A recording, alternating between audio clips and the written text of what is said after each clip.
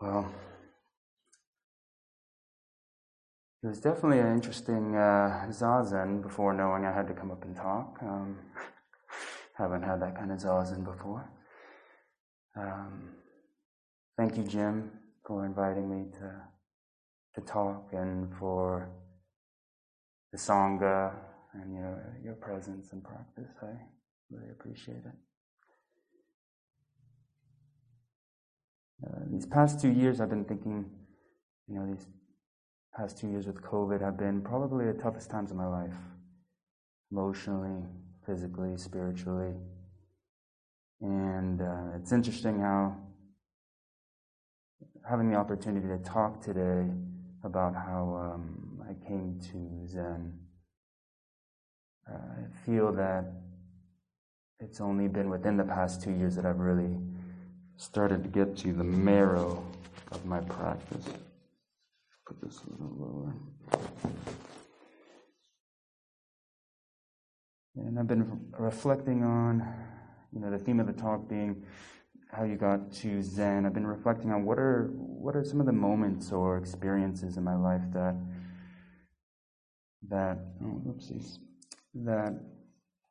brought about or inclined the mind to ask those questions that are really essential or pivotal. Those moments or experiences that you have that kind of shake you up, make you ask yourself, what is life? What can bring imperturbable peace? What brings happiness and joy? And so, kind of using that as the theme, I use that to choose some of the experiences, moments in my life that I thought brought about that kind of turning of the mind. So I'm not sure if I'm supposed to give a title to my talk, but if I were, it would be the 4 mind-turning contemplations. And the reason why I chose that is reflecting on my path, I noticed that there was kind of four themes, if you will, that kind of kept popping up for myself when I was reflecting on certain experiences. And these contemplations I first ran into with a book by Norman Fisher called Training in Compassion. And it's a book on the Tibetan method of mind training. And there's slogans that you use. And these slogans are supposed to help you, they're supposed to make you reflect on that there's no real other way to respond to life other than to practice. There's no other reasonable thing to do. And the first slogan that Norman talks about is called Training in the Preliminaries, and there's 4 contemplations that go with that, and you can use them formally or informally on the cushion or just throughout your life, and they've been pretty special for me over the past couple of years. And I noticed that was kind of the theme of the experiences that I had that were those mind-turning moments, those moments where it inclined me to search out the Dharma, to search out something to answer those existential questions.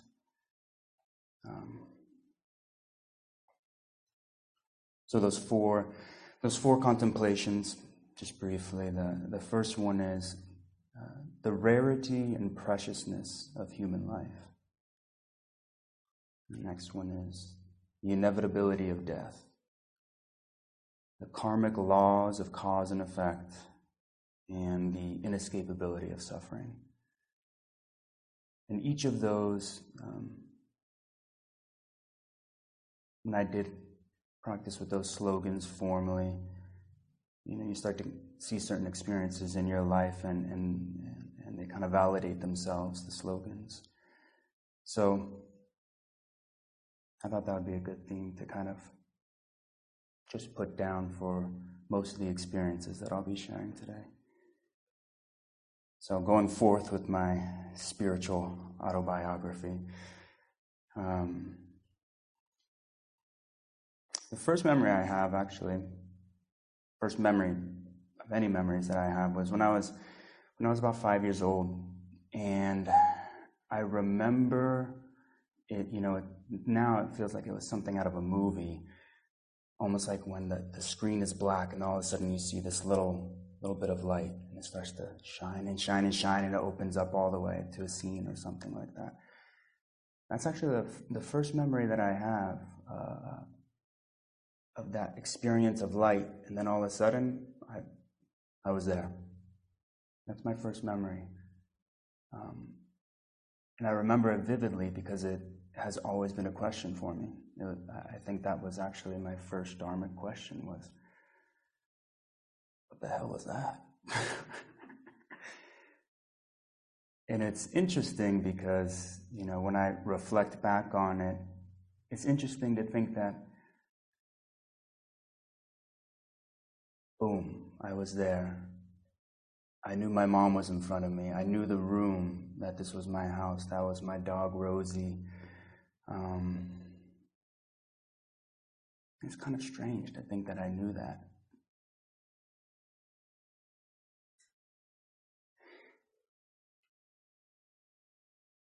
It was my first, what I would call mind-turning moment. And throughout life, I would think back to that experience, and I ponder it more and more, but it was one of those first moments that made me very curious about what life is. And it wasn't too long after that still a kid, probably 7, 8 years old, and I only know that because I was thinking about when my favorite cartoon show, Ed, Edd and Eddy, probably went out of business. I remember when I was around 8 years old, and I was lying down in bed, and I was watching my favorite cartoon show, Ed, Edd and Eddy. And I remember my first, or I guess you could say my recognition, and I think at the time my first dog, Rosie, died. And so maybe that's why it was a bit more apparent to me. But I remember the question arose in me, and I just recognized it, that sooner or later I'm going to die.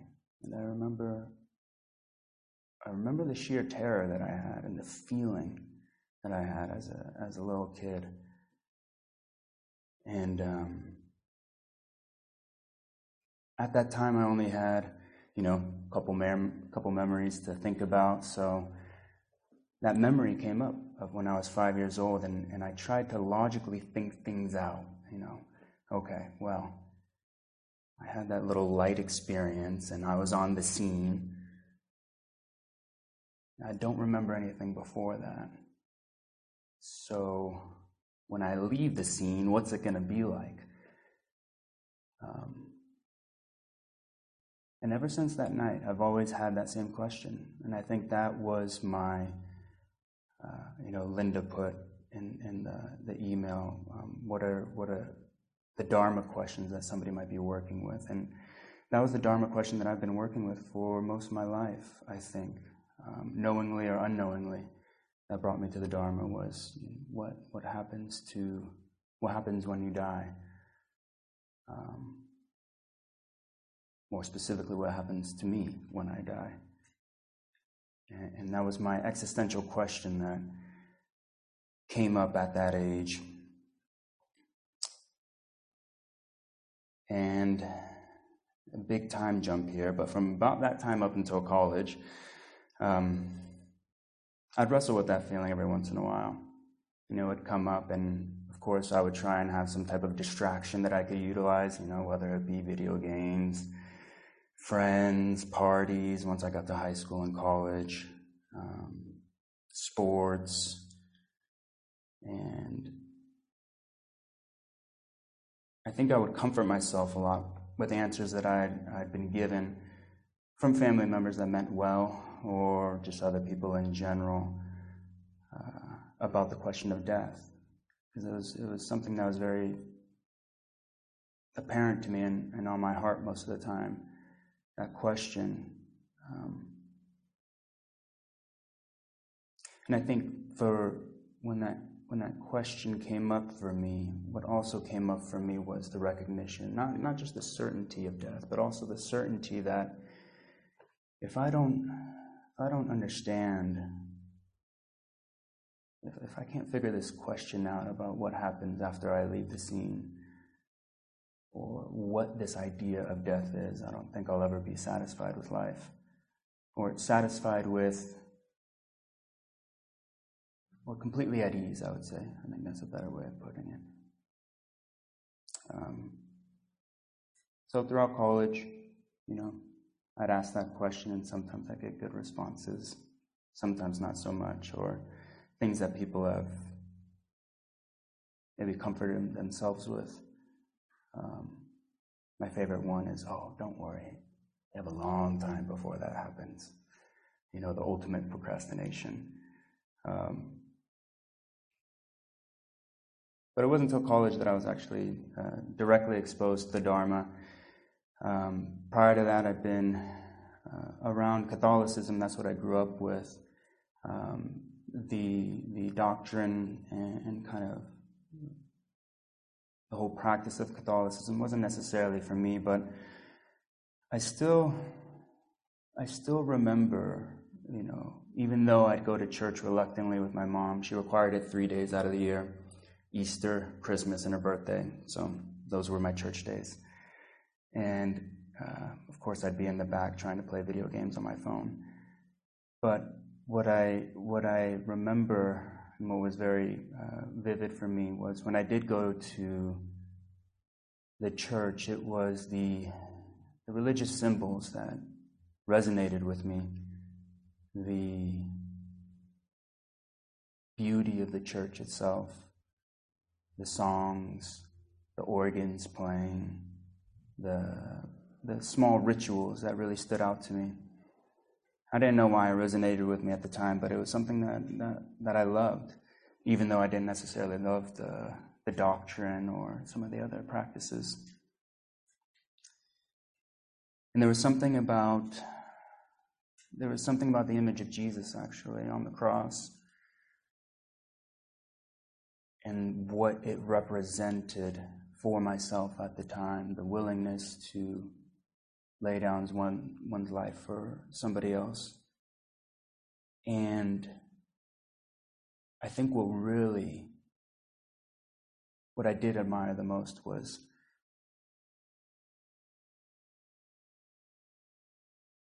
his conviction about eternity. His conviction and without any fear of death. That's one thing that I resonated with, primarily because that was my dharmic question. That was the one that brought me to practice. And in some ways, I think I envied that conviction, that fearlessness.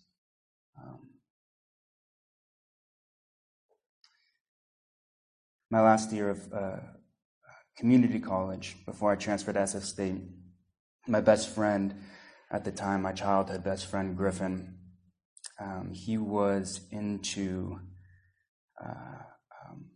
transcendental meditation at the time, and he loved thinking about alternative realities, specifically any type of alternative reality that had artificial intelligence in it. So I think it wasn't too far of a jump to have alternative states of consciousness, and so he was very much into transcendental meditation, and he gave me a book on it. And it was the first opportunity I had to look into what meditation was. I was never really exposed to it prior to that.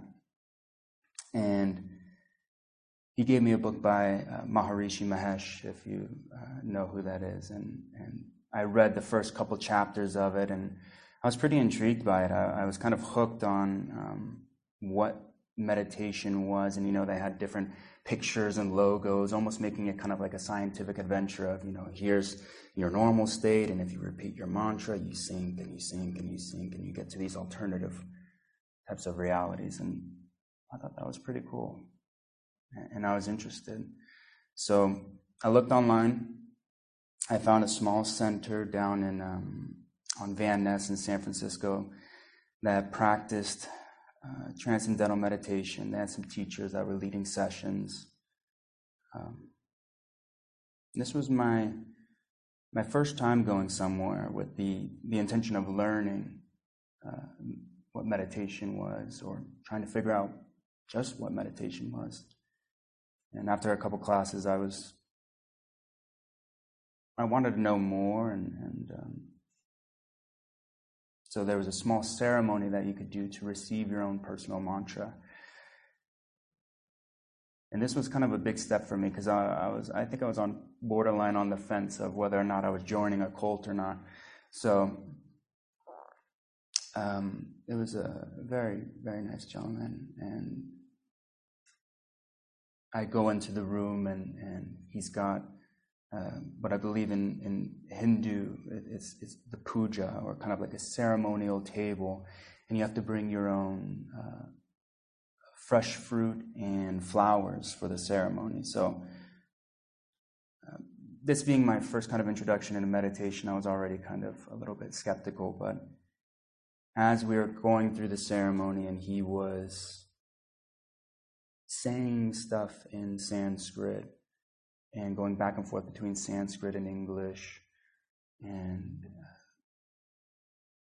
with some type of seriousness to it, and the picture of Maharishi Mahesh there. And it was I think a prayer of gratitude towards Maharishi Mahesh, and I was bouncing back and forth between that skepticism, but also complete fascination.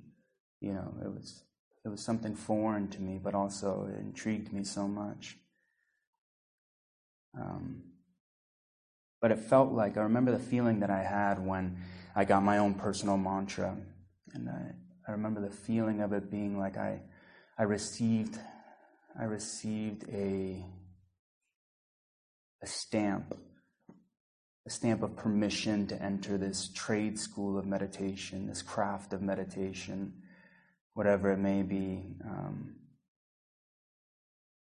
And that kind of started my journey of looking for different forms of meditation, different groups, things like that. But after that, I practiced transcendental meditation, used my mantra as often as I could, different places in my car, before class, before work. And it was my first experience of being able to quiet my mind directly. I was pretty fascinated with the prospect that I could change my mind, or change the state of my mind through meditation. I could become more compassionate, more loving, more reasonable, more peaceful. And after high school, I was a personal trainer for some time. So, cause and effect, this being able to do something and create a stimulus, that was always relegated to the physical realm for me. It was always something very obvious. You lift a certain amount of weight, certain stimulus, you create change. Never realized, or never occurred to me that you could have that same kind of change in the psychological realm. And being introduced to TM, that's where I first had my introduction into that capability that we all naturally have. I realized I could change the infrastructure of my mind and the sensitivity of my heart through meditation, and I was hooked. I wanted to know more about it. So after 2 years at community college, I went to SF State, and I went in as a business major.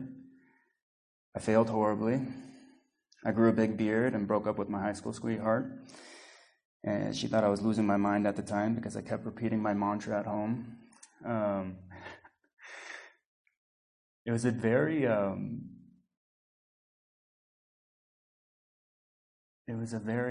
interesting time in my life when I first entered San Francisco State. I was definitely searching for what I didn't know, but I wanted something different than what I had been doing. So I became a philosophy major at SF State, and I focused on Eastern religions, Hinduism, Confucianism, Taoism, Buddhism, Neo-Confucianism. And it was my intro into Buddhism that I was kind of first directly exposed to Zen in general, and two other teachers that have been extremely influential on my path, Rupert Spira and Francis Lucille. So they're Advaita Vedantins. And one of my professors, his name was Michael Suddeth, and he gave me all the different tools that kind of just flung the door open for me. On his website, I was taking his comparative religious class, and on his website, he had YouTube links for videos from Francis Lucille, Rupert Spira, a couple different Zen teachers, and so it was kind of question and answers with particular topics. How does Buddhism respond to the question of death? How does Eastern Christian mysticism respond to the question of morality, or things like that? And he was my primary professor for the majority of the philosophy of religion courses I took at SF State. He was also a resident practitioner at the Cody Center in Los Gatos, California, and I still remember my first class with him. He walked into the classroom. He was wearing flowy pants, kind of a little bit of a button-up, I guess. It was a very kind of hippie outfit, and I loved it. And, walked up to the front of the class, put his zafu on top of the table, got up onto the table, sat cross-legged, and started class, and I loved it. I knew I was at the right place. His name's Professor Michael Suddeth. Yeah, and he was a professor at SF State. I'm not sure if he's there anymore, though. And at that time, I idolized him. He was kind of the embodiment of what I wanted to become at that age. He was, intellectually trained in analyzing different religious philosophies, teasing out some of the possible hidden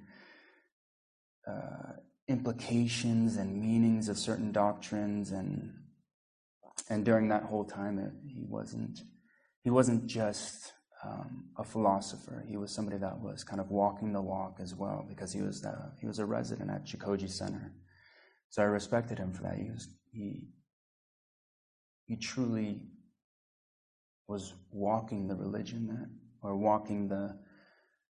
embodying his practice, not just philosophizing about it. So I took comparative religion, Buddhist ethics, and one of my favorite classes with him was a class on near-death experiences that also included discussions on selfhood, what are different conceptual understandings of the self, implication of those concepts, and theorizing about what happens after death. And he kind of, I feel like he kept on luring me along with possible answers to my existential question of, what happens after you die. So there's two experiences, though, with Professor Suddeth that were pretty life-changing for me, insofar that they changed the trajectory of my life, kind of towards Dharma, towards Zen in particular. I remember about halfway through the semester with him, he came into one of his classes, and he stood in front of the class, and he started crying wholeheartedly. He didn't say a word, just wholeheartedly, unreservedly started crying. And one of his students that he was really close with at the time had passed away. It was a car accident. And it was the first time I'd seen another man completely expose his heart without any hesitation or feeling self-conscious about it. I remember it was so honest. It was so real. There was nothing fake about it. And kind of growing up in a household, in a society or environment that kind of glorifies that image of a manly man that doesn't ever shed a tear. My mind was kind of confused at that moment of what was actually going on, but I felt like my heart just recognized the courage that this man had, this person had, to just wholeheartedly in front of a class of undergraduate students just let his heart go, just completely bawl. I thought it was one of the most courageous things. So later in the semester, he announced that he was giving his first talk at the Cody Center where he was staying. And I remember thinking, I was so excited about Zen, but I remember thinking, I can't believe that there's actually a Zen center in California about 45 minutes from where I live. And I attended his talk, and it was actually a way-seeking mind talk.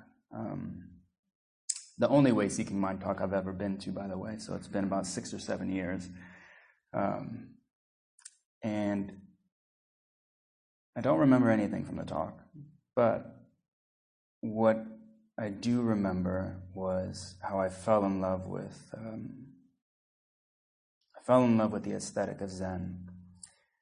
The rituals, the forms, the chanting, the minimalist living spaces, the directness, the kind of undivided attention that people gave you when they were talking to you, when they were listening to you. I felt like I was in an alternative reality when I was there. And I remember feeling at the time, this is where I want to spend the majority of my time. This is where I want to spend my life. Whatever this is, this Zen thing, I want to learn more about it, and I want to embody it. But there was also, a part of me that I think was completely mesmerized by the aesthetic of the East, of Asian culture at the Jikoji and San Francisco Zen Center. When I was growing up, I played computer games that were based in medieval China and Japan. It was similar to the game called Risk, and you would wage war with different factions in medieval Japan, the shogunate, the emperor, rebellions, and to some extent that was my first kind of introduction with that region of the world's culture. And I thought the samurai, the robes, all of that, the slow, intentional, ritualistic movements that they would do in the games, I thought it was just so cool. So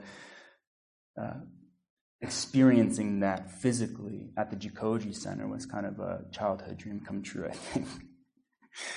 I always had a keen interest for Japanese art, kimonos, temples, all of that.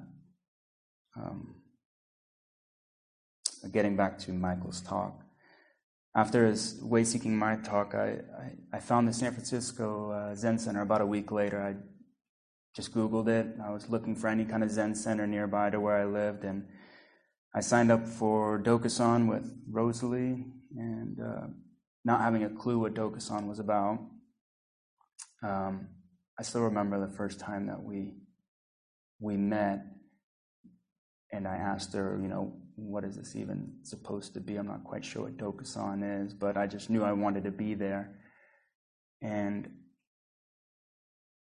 what I also remember about that first time that I met with Rosalie, I remember how nervous I was, how much, I was perspiring. I think I was drenching the floor at that time. I was so nervous, but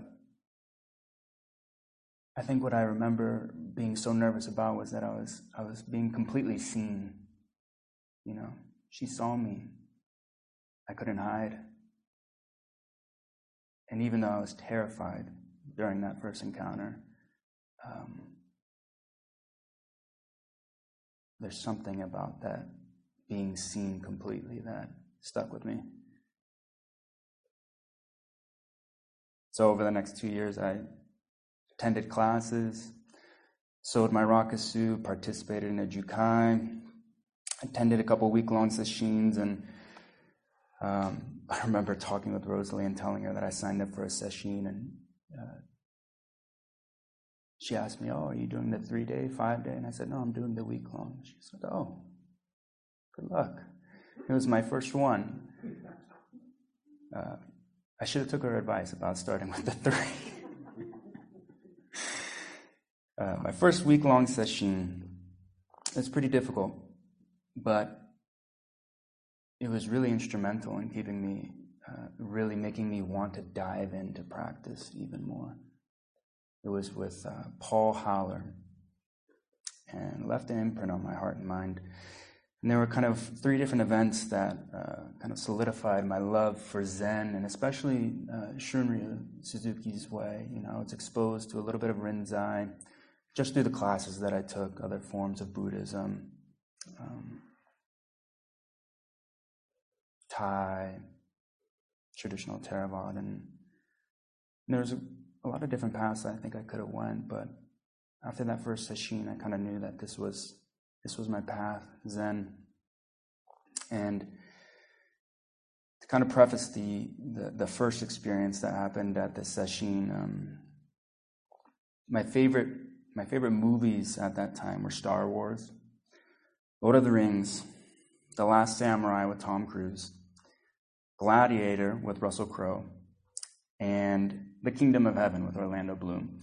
So to kind of say that I was into medieval warfare, history, and culture would be a complete understatement. That's kind of been my childhood fantasy land. And I was trying to reflect on, what about those time periods? What about those movies that I loved so much? And I think it is also embodied in Zen, is how serious they took their lives.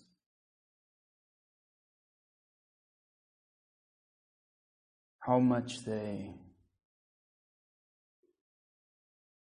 valued morality in their character, albeit they were movies, but still, I was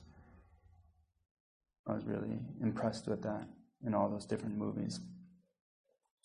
But getting back to the session, I remember one day, I'm not really quite sure which. If you've done a session, you kind of know they all blend together after a while. I remember getting ready to leave the Zendo, and there's a lot of people there, probably 50 or more. And as everybody was getting up, I just remember seeing all the robes of all the residents there, all getting up in kind of this harmony, this beautiful harmony. And it was kind of like, in my peripheral visions, I could see just these rows of dignified Buddhas all rising up at the same time. And for a moment, I felt like I was, Anakin Skywalker at my Jedi samurai monastery. And I loved it. I absolutely loved it. There's this scene in the Lotus Sutra where the robes come off of all the bodhisattvas and they go up into the air and they start twirling around in celebration of the Lotus Sutra. And that's what I felt like it was like.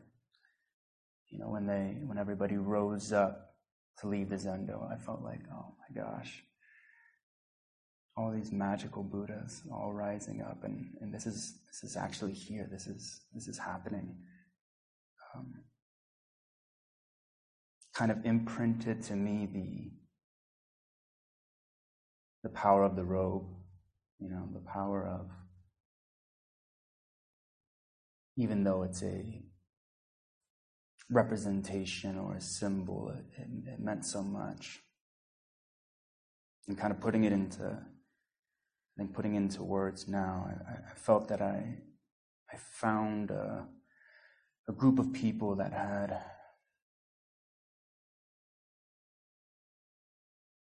the same intention as myself, the same want to find find answers to their own existential questions.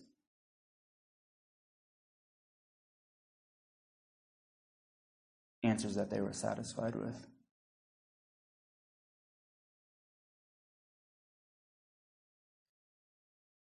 The second event at that session that was pretty instrumental for me to keep on going with Zen was, it was probably about 5th, 6th day in, and I was feeling very calm and my body feeling very relaxed, and I had a very nice meditation experience that I thought was so cool.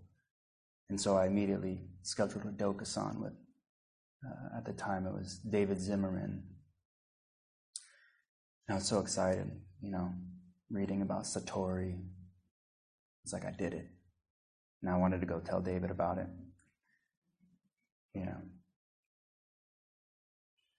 And I remember sitting down and I remember telling him, about my experience and just waiting for him to say, "Oh, you did it," High five. That definitely didn't happen. And his words in response to me about that experience, they were so perfectly calibrated, so perfectly timed, and they've stuck with me. And he put it quite bluntly and kind of to my surprise, it was something to the effect of, that's wonderful. I'm glad you had that experience, but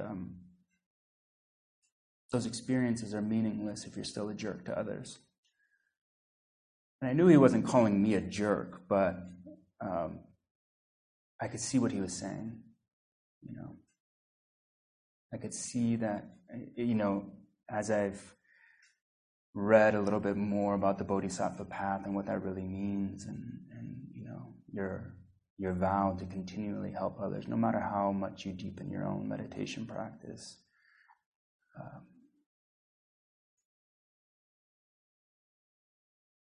That tone or that approach to practice really stuck with me.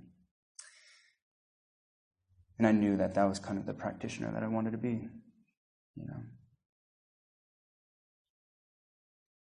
The last experience of that session, and I have really fond memories of it, but Paul Haller, who was the practice leader at the time, and he was so instrumental in me feeling at home, as well as just getting taught by him indirectly. When I would go to the Zen center, I'd always make sure that I would sit somewhere near him, at least within eye shot, so I could see him. The way he moved, spoke so eloquently, he moved so poetically, so mindfully, purposefully. He, on that last day, he came into the Zendo, and you're all sitting there for oryoki meal. And I was expecting, the normal people to come out to be able to serve, but it was Paul that came out. And he was serving each of us. And one by one, bow, serving us the food. And I was kind of thrown back, why is this Zen master coming and serving us? He's not on his seat of glory or by Manjushri, and one by one, bowing to us. And when he got to me and bowed, I started crying. I felt so dignified. I felt so much respect. I felt that he was trying to show me a respect that I never had for myself.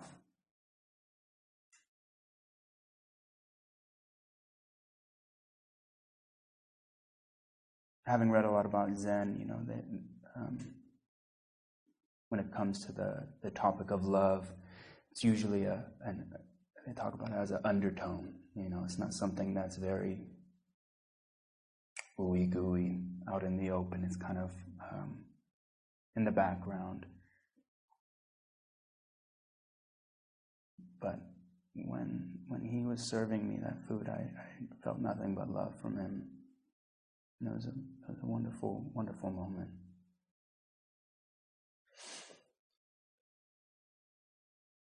So, kind of continuing to practice over the next couple years, I met my beautiful wife, fell in love, was married within a year, and she's been my Dharma practitioner, my Dharma buddy over these past couple years that I've been, saying that it's been pretty tough, and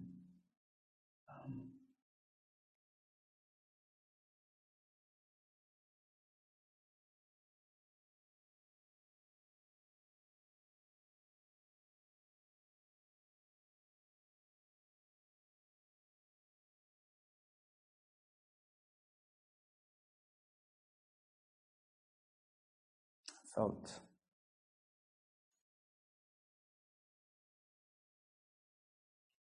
so much unconditional love from her.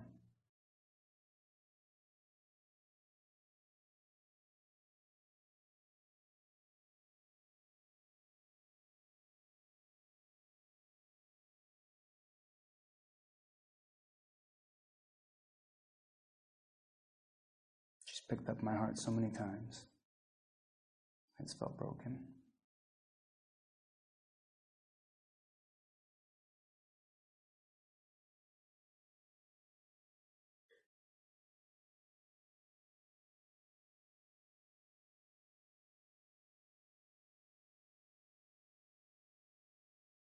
After we got married, I was in chiropractic college for about 3 years. And my practice kind of waxed and waned during that time. Stuff. Long hours at school. I didn't, I'd take my Zafu with me thinking that I could sit at lunch when I had to cram for an exam. That didn't work. So kind of going back and forth.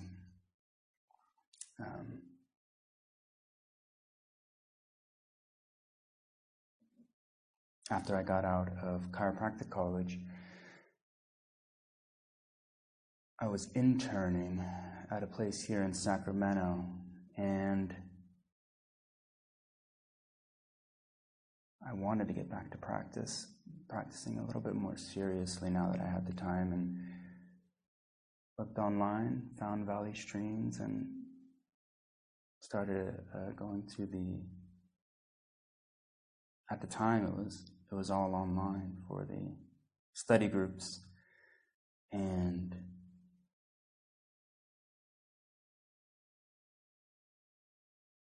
I don't think I really realized the importance of continuing with a Sangha, a group of people, until I came here.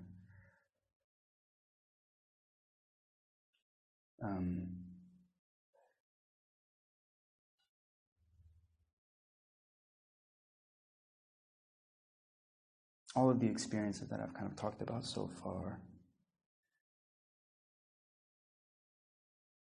have inclined me towards practice, but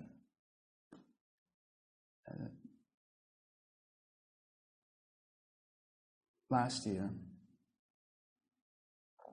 there was a pretty significant loss that I experienced, and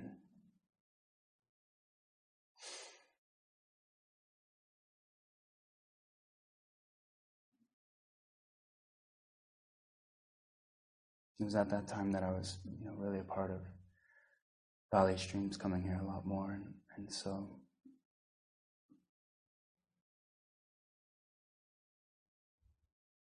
that loss that I had,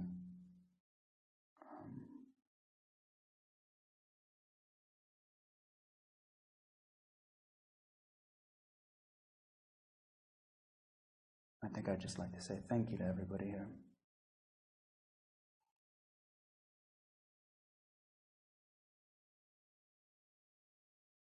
I think that's part of the beauty of Zen. that we all come here and we sit together.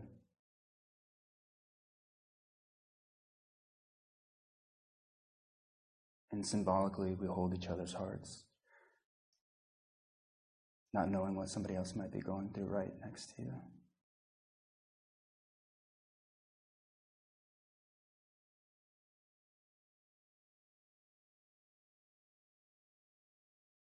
So thank you all for holding my heart, even though you may have not known you were. Thank you for listening.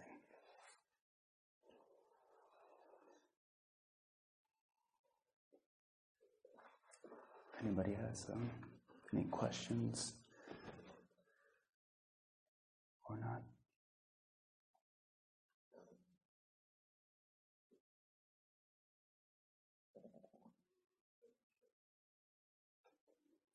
So, my question is, when you had that first experience, you described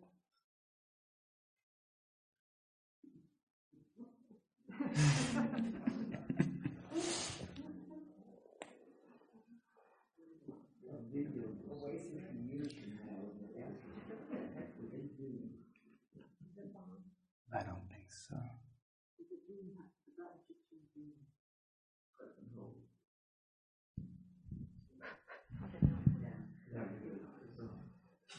So first of all, thank you. That was a really beautiful talk and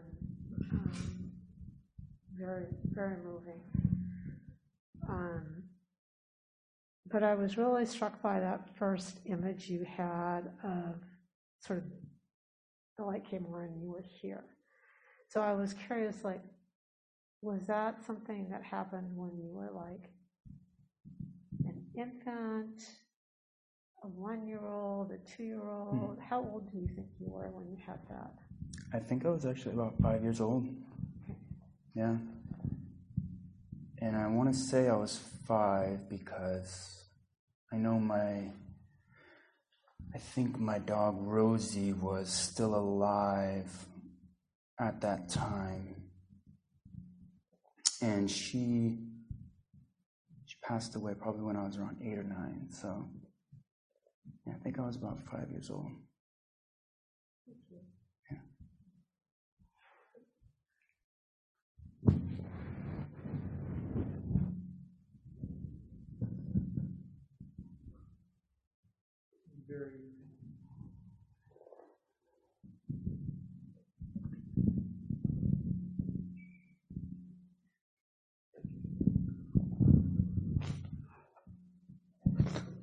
Thank you. It was a really moving, great talk. Thank you. Sorry, I'm really stuffy from the mask. It's interesting. My first 7-day session, I also went and totally unprepared. And also, Paul Haller was he was just a monk at the time, and he wasn't a teacher yet. But I remember he really made a huge impression on me at that. I remember just he just such a powerful sitter, just as, it was palatable, his presence. I just thought it was interesting. So my question is, how would you feel Jukai has changed your practice? Do you feel like there's a bit of before and afterwards? Do you feel it's more of a continuation, or?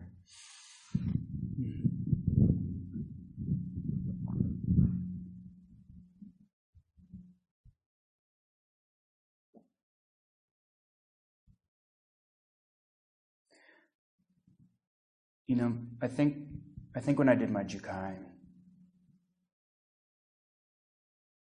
I was just so excited. I was so into Zen. I loved everything about it. I wanted to spend every day I could at the San Francisco Zen Center.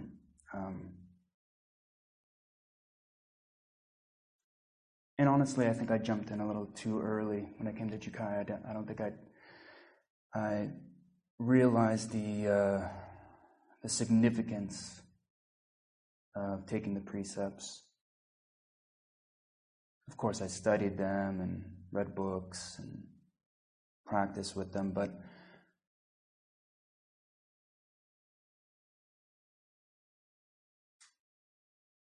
I think it was quite intellectual for me at that time.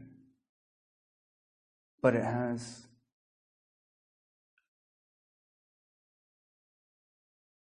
made me more committed. Excuse me, to a certain extent.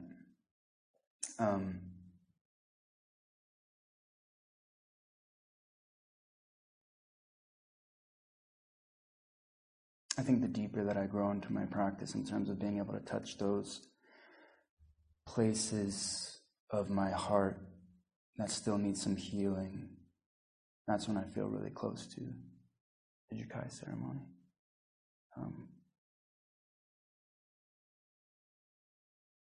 Funny enough, the last Jukai that we did here with Larry and Kenny, and I felt more resonance then than I did with my own Jukai.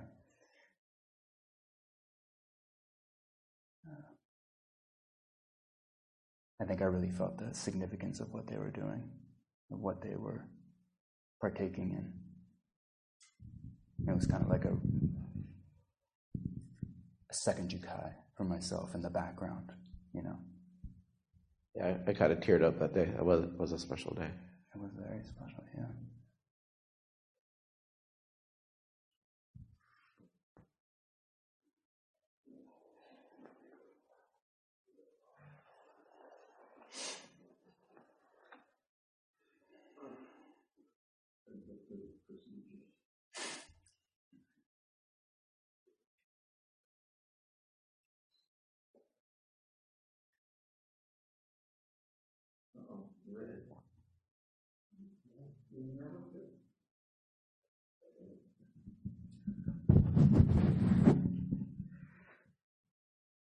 Well, thank you so much for that talk. The main thing I just want to say is, thank you for sharing.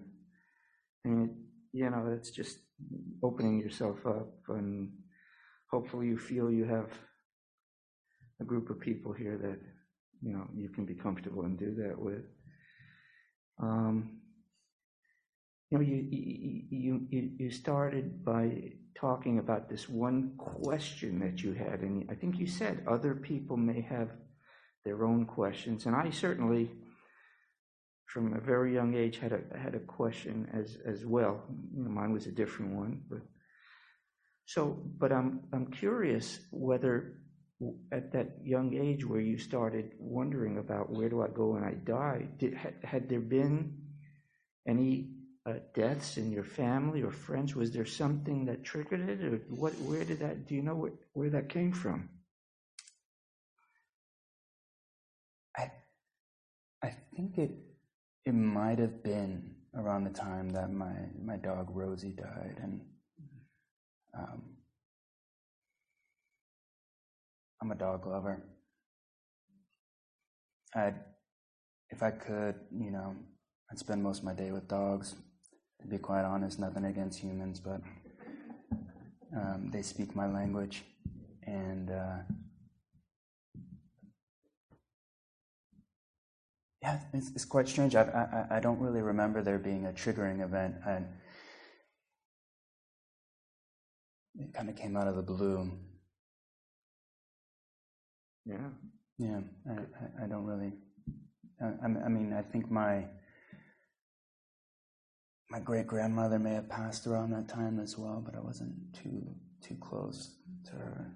So. Yeah. And also, did you do any hopping with the TM?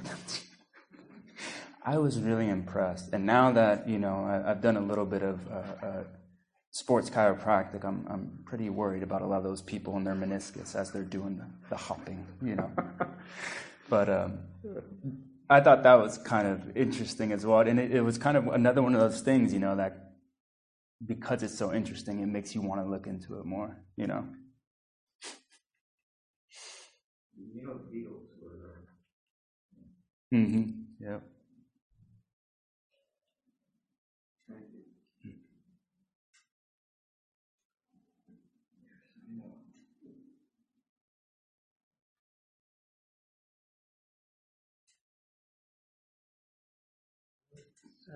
Nobody's ever ready for the dog.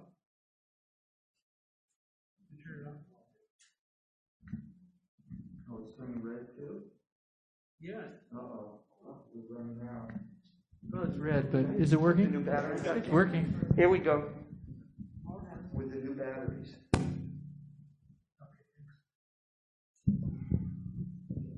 Yeah, I was going to say nobody's ever ready, for their first 7-day session. I don't think I've ever heard of anybody that was ready for it, because you can't. There's nothing you can do to get ready for it, and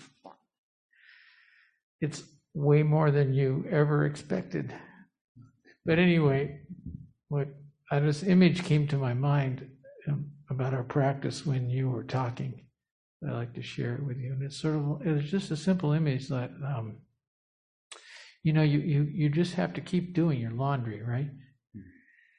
You don't get out of doing your laundry. Your clothes get dirty and you have to wash them again. And then they're clean for a while, nice in the drawer, and you think, I have clean clothes. But inevitably they get dirty. We have to go back.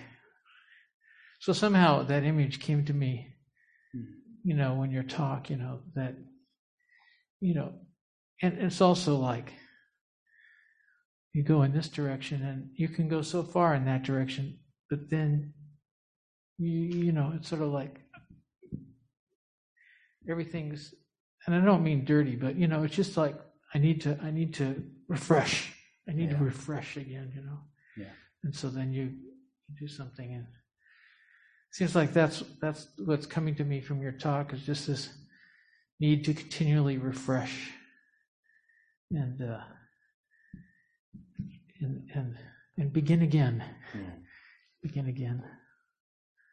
So thank you very much. Wonderful talk.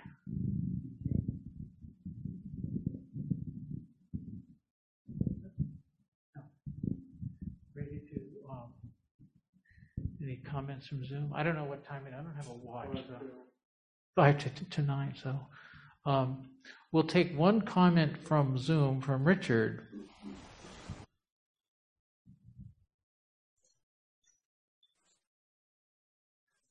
Yeah, I just wanted to say thank you for the talk, and I don't know, I felt you pulled my heart when you was talking about your love of movies, because I'm a movie fan, and I think it's interesting because I too once upon a time got lost in the mysticism, and also did philosophy in college. So I really felt what you were saying there, and I really liked how I think in your search that you were looking for answers to your questions, but then you also, I guess, looked at the people around you, and I guess, as like sort of role models in Buddhism, and tried to figure out, how did they get there, or at least you admired them for certain qualities, and I really like that story, and thank you very much for sharing with us, and yes, like most of the people in the book study, when I hear, fellow book study members giving their way seeking mind, I like you when you were giddy going to the Zen Center. I don't know, way seeking mind talks now, like my giddy point. I said, oh, someone's sharing, and I'm going to learn something new and interesting and personal about their practice that is also going to help me too. So thank you very much. Thank you.